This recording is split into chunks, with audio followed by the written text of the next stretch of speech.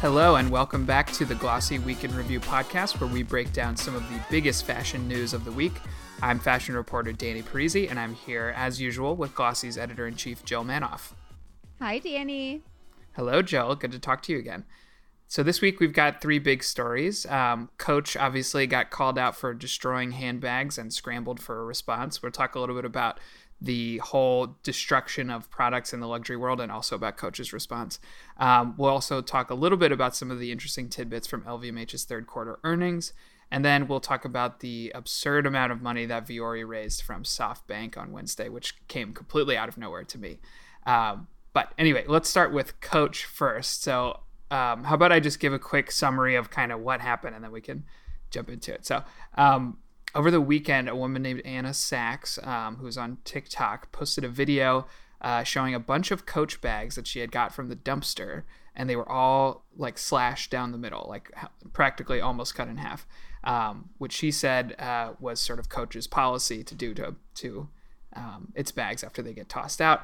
The video went extremely viral, viewed several million times, and Coach had a response. There was a story in Women's Wear Daily where they talked to Coach about it. They sort of kind of downplayed it and were like, "Oh, we're doing a lot about recycling and repairing stuff," but they kind of didn't really answer why they were doing this in the first place. So anyway, that's sort of what happened. Jill, how about you go first with your take on that? And I have some thoughts too. Yeah, well, first of all, the hypocrisy of it all. Like the TikToker, like you said, Anna Sachs, goes by the Trash Walker. She's an environmental activist. This video, like you said, viral, 2.5 million views. But in the video, she talks about what's on Coach's site. Tips: don't ditch it, repair it. It talks about its repair service. It talks about how they're working to make fashion more sustainable and circular, what they're doing, their environmental efforts. This day and age, when everything's about authenticity, it feels more damaging when authenticity is prioritized. I feel like it even more so than when Burberry got accused or did the same thing in 2018. They definitely, I guess repaired their image, and I believe, but like that, there's not a line about how they burn clothes every time you talk about Burberry, let's say.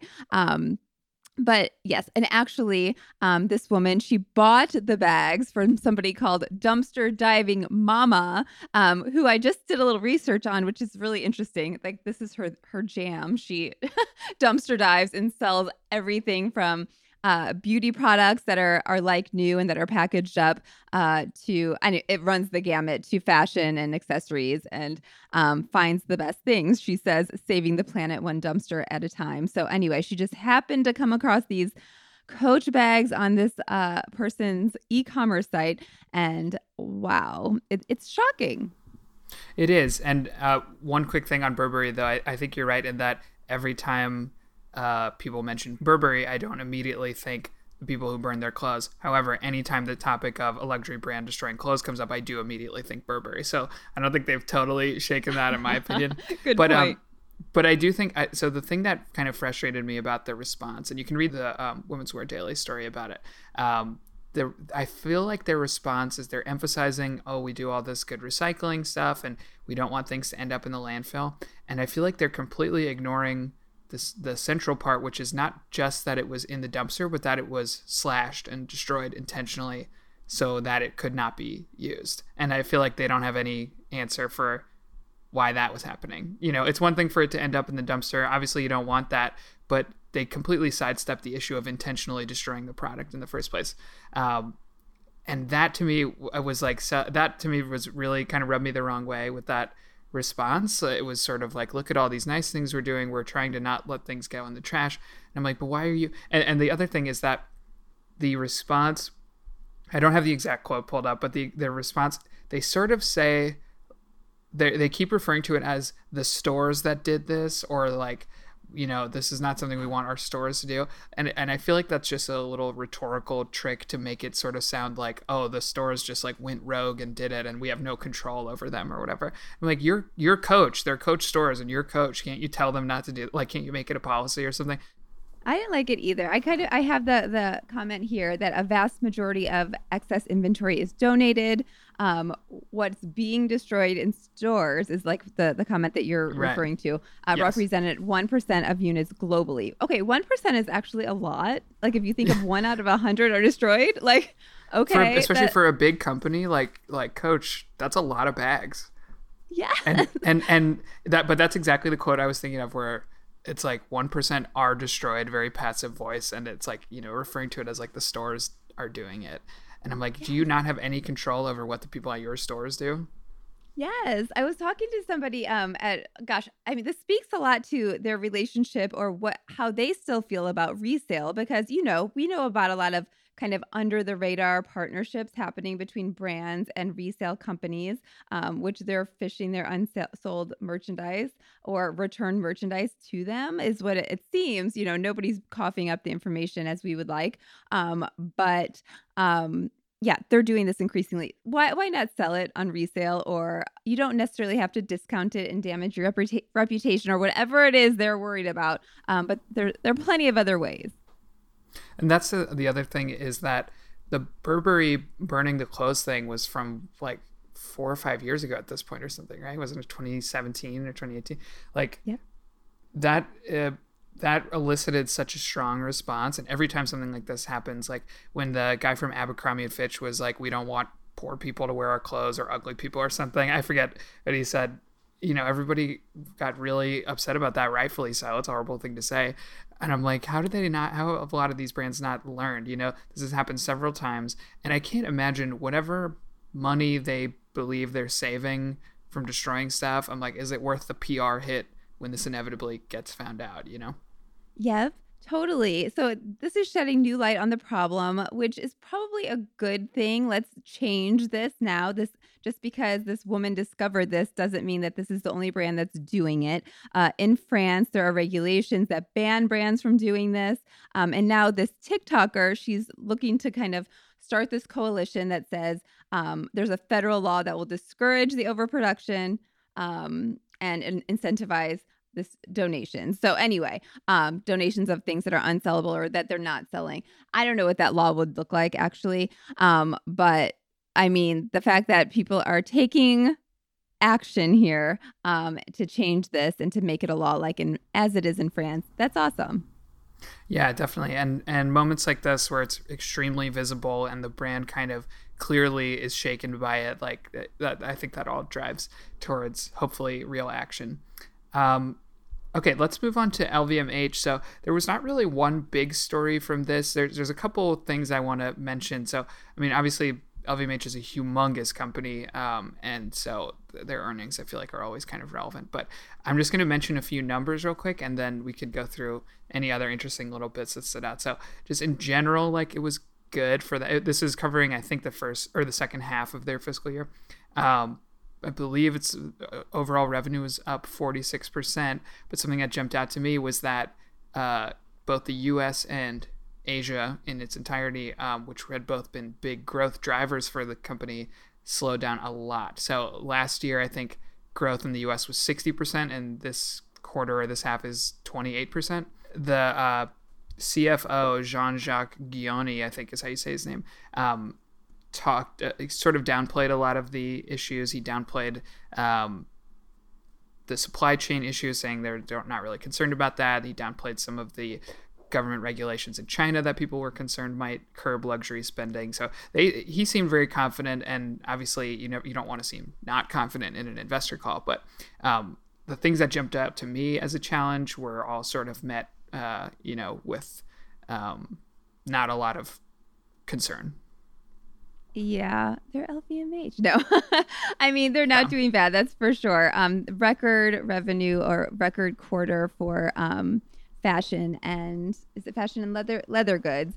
Fashion and leather goods. So those two areas are doing great. And the fashion brands that they called out as doing extra great, I would say. Louis Vuitton, Fendi under Kim Jones, the first collection came out. Celine, Loewe, and Marc Jacobs got a shout out. But and also there was much focus on Tiffany, which I thought was so interesting. Of course, that's a highlight of their quarter. Watches jewelry, the organic revenue for the first 9 months of the year, up 49% versus 2020. To me, it was so interesting because it really counters what we've long said, and definitely what high fashion brands are aiming to overcome, especially in the last year. They've probably had a lot of practice, but we like to say they don't move fast. They're not nimble. And we've seen this with all of these new hires that Tiffany's made, or that they made for Tiffany. I don't know how it went down. And the new creative, the new advertisements that are kind of, I don't know, snarky, like not your mama's Tiffany. Not your mama's Tiffany. And the Jay-Z and Beyonce one, which I don't know if this was before or after, but I know, well, no, it must have been before. I know they just hired their first chief marketing officer in like 5 years, Andrea Davy. And then on the creative side, Ruba Abu-Nima, who is one of the co-hosts of Culture Club, has been their creative director since, I think, March. And she, I think, she's like sort of a streetwear person. She does Culture Club with Jeff Carvalho and Gian DeLeon and Ben Dietz and stuff. So I feel like that was sort of an inspired choice, and she's great. So, I kind of wish there was, I know they don't typically break out specific brands' revenue, but I kind of wish there was some indication of like, since Tiffany was acquired, they've seen this much growth or they've seen this much revenue or something like that. But I mean, I guess we sort of just have to infer from the whole watches and jewelry section. One other thing that jumped out to me was there was a question on the call about LVMH selling through like third-party e-commerce retailers like Farfetch or something like that. And again, I mean, I feel like they've had such resistance to that for a long time. And Gioni again said that they didn't, or they were hesitant about it because they would lack the customer data that they get from first-party sales, like through their direct channels. And that's true. Like, I get that you definitely get a lot more data from selling direct than through like a third party. But I feel like the amount of data you can get from a retailer at this point, I feel like it's got to be really good. Depending on who you're selling through. But still, from what I've heard, I don't know. I'm like, why don't they just do it already? You know? Well, I'm on team LVMH there. If you can sell through your own channels and have all the data you want, I mean, if anybody can, they can. I think that's interesting. Yeah. The move to first party, the stress of them stressing that's the goal. That's interesting. I mean, that makes sense to me. Yeah, that's true. That one final thing on LVMH, and then we can move on. I mentioned this earlier, but Gioni again had a very funny response to the supply chain question, where he was like, "Yeah, I don't see that really affecting us unless like shipping gets more expensive," and I'm like, shipping is going to get more expensive, and like I get that they're LVMH, they have, you know, infinity money in their bank account, they can probably weather anything, but still, I'm like, you're going to be affected, you know. And again, if you're on the investor call, you got to project confidence, but you know, they're going to be affected for sure. Just everybody is. They have a lot of money, and the shipping might go up a little bit, but they're also shipping a lot of stuff, so it's going to be exponential. Right. You know what I mean? So totally. I don't know. Obviously, they can weather it better than some tiny independent brand, but they are going to be affected by that, I think. I think so too. And it was interesting to see the, I guess, slow build back to growth and to sales in Europe. Like you said, US and Asia were the top markets. And there was a couple of mentions about what was happening in Europe and how it's not back up to speed. So yeah, they definitely have some more building to do. Yeah, for sure. Okay, let's go to the last topic of the day. So Vuori, which is a California-based activewear brand, who I first was introduced to a couple of years ago and sort of has been aware of them. I have a couple sweatpants from them that I like a lot. I kind of just am like, yeah, they're like a good direct-to-consumer brand. They're doing pretty well, I think. Didn't really think much more about it. And then I got this notification that they raised $400 million today from SoftBank. SoftBank being this huge Japanese investment company. And they are now valued at like $4 billion. I mean, it's an absurd amount of money, especially for a relatively new, I mean, they're like 6 years old, I think. They launched in 2015. DTC brand. They told me that it's the largest investment in a private apparel company ever. I have not vetted that claim. I'm not 100% sure if that's true, but I mean, it's certainly the largest I can think of. Yeah, why don't you go first on this one, Jill? What do you make of that announcement? Well, I'm with you. You told me the news and I was like, hold the phone. It came as a big shock, for sure. To me, it shows obviously investors' confidence in the activewear space. And we've seen that. I mean, customers, as opposed to athleisure and sweatpants, which we can talk about, everybody was kind of forced to go there, or you're at home, let's be comfortable. It's just the apparel buy that makes sense. You're not going to buy a suit. In terms of activewear, there's not a lot of talk about, when things go back to a version of normal, I'm going to stop, this wellness kick that I'm on, or, I'm going to stop taking my walks outside and going running or whatever. It seems like everybody is in this self-care mode and they like it. Like, I think that there's more of this. Like we saw stats. I was just talking to somebody and they were telling me, we were talking about how there's no cool walking brand because they were saying, certain percentage of people want to run more in 2022. This huge percentage of people want to walk more. It was like 50-60%. So anyway, people are on a health kick. They don't want to stop working out in their spandex, in their activewear, like they want to stop wearing sweatpants. So it shows the confidence in the market, which makes sense. And like you said, SoftBank is investing in some of these buzzy categories that show a lot of traction and hope, like resale via Vestiaire Collective. So anyway, I was surprised at the amount, especially because Vuori hasn't been one to raise a lot of money.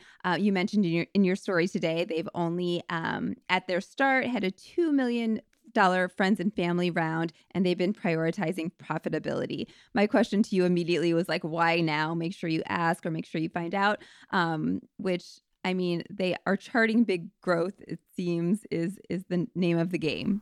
Yeah, I mean, from what Joe Kudlow, the CEO, told me, it seems like he said they prioritize profitability right away. And according to him, he didn't give me the exact numbers, but he said that they've been profitable for like years now, and have not really had any issue with that. And the interesting thing is, I feel like in my talking to both VC investors and direct consumer brands or like into like startup brands, there's sort of this dichotomy between profitability and growth. Like you can either get profitable in sort of a slow, steady way and like stay small, or at least grow very slowly, or you can take a huge amount of VC money, balloon up super fast, and like hope that you survive Right. long enough to like become profitable eventually. It seems to me, from talking to Joe, that they took the former route until they were in a really, really good, solid place. And now that they have that and there's no risk, obviously there's always risk, but there's no risk of them being like a flash in the pan, like crash and burn kind of brand. Now is the time where they can take that investor money. The other thing is he emphasized this, and probably everyone would say this about their investors, but he emphasized that SoftBank has been pretty lax with their short-term expectations. He said there were no short-term expectations, and a lot of times if you're a brand new startup brand and you get a ton of VC money, there are strong short-term short-term growth milestones that you have to hit, or that they really want you to hit.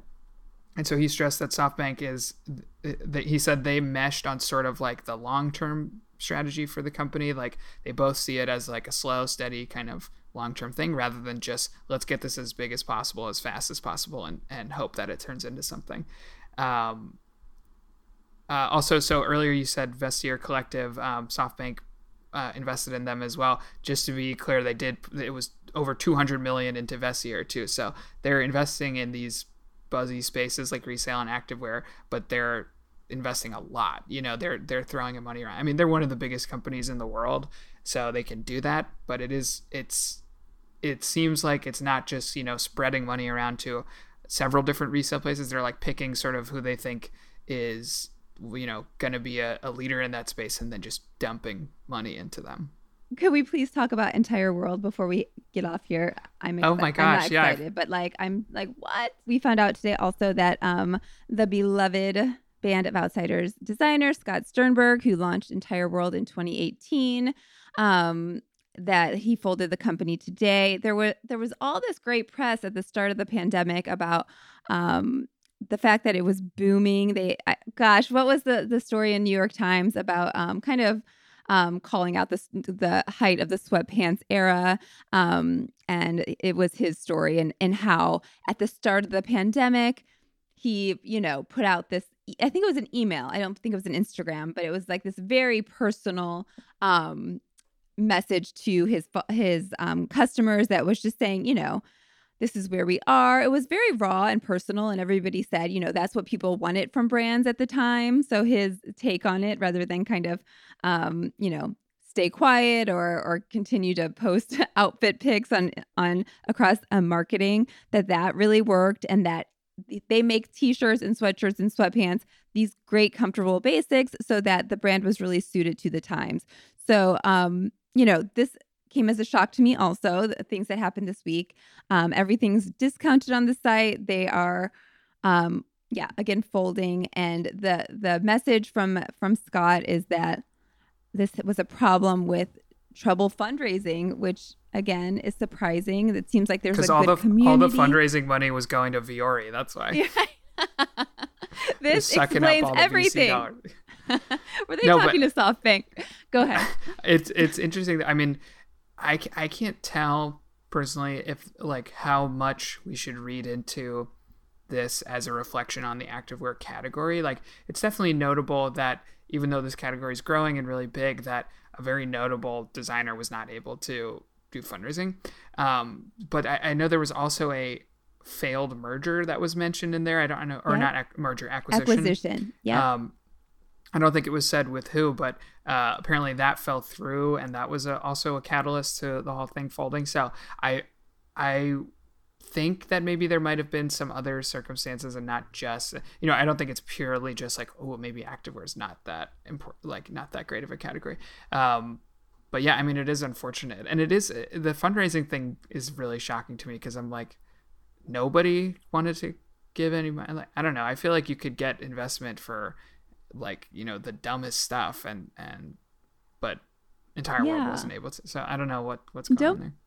And don't put all your eggs in this basket of being able to raise money. It seems like that maybe he read as desperate, because the way that it was positioned, that you're really relying on this to make a go of it. I mean, it's wild. So obviously, ideally, they would have started with a small friends and family round and maybe had a slower build like Vuori. I mentioned that maybe Yeezy for Gap with their rainbow colored solid hoodies. It really, when I saw that, I was thinking this reads like entire world, just kind of the comfort and the chunky silhouette that it had, which is like Sarah said on our team, it's sad to think that Yeezy for Gap is kind of a makeshift replacement for entire world. I'm sorry I said that. It's not, but go ahead. I mean, I think that's it. How about we wrap it up here? Thank you so much, Jill. It was great talking to you, and we'll talk to you all again next week. Thanks, Danny.